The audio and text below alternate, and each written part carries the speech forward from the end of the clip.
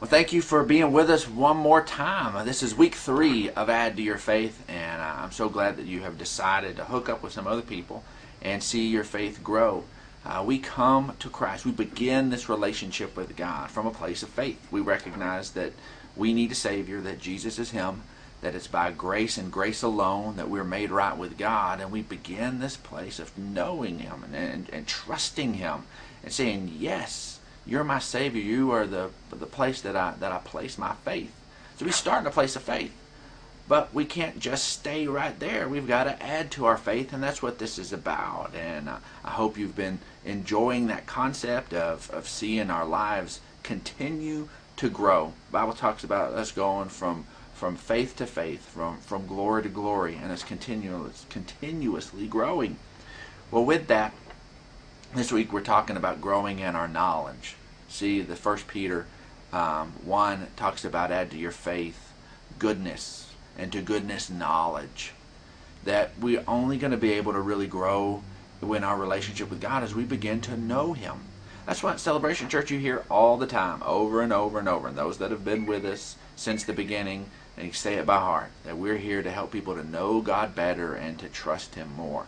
And that's because that's living the life of faith, of ever maturing, ever growing, keeping this thing and alive. And so in just a little bit, you're going to get with your leader and you're going to talk about some of these concepts about what it means to grow in really knowing God better and trusting Him in a deeper level. Your faith actually growing.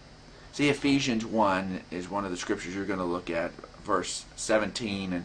And years ago when we first started the church, I prayed this passage of scripture over every family in our church before we launched. Everybody that was a part of our launch team and was there and met with us in the living room and then met with us as we jumped around from place to place before we ended up at the movie theater. I prayed this scripture over everybody, and I want to pray it over you right now.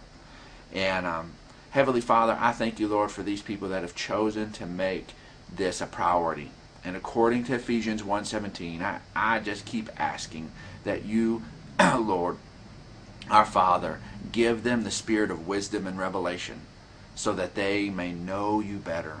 I pray that the eyes of their heart may be enlightened in order that they may know the hope to which they have been called and the riches of their glorious inheritance that they have as your people and your incomparably great power that's at work for them because they believe. Heavenly Father, I just thank you for this moment that they're all going to share together. And Lord, and that this truth will be so alive and so real for them right now. Lord, that you are so big and so wonderful, God, and you want to move in their lives in a mighty way. And Lord, and you're truly going to help them via your Holy Spirit, alive on the inside of them, help them to know you better and to trust you more.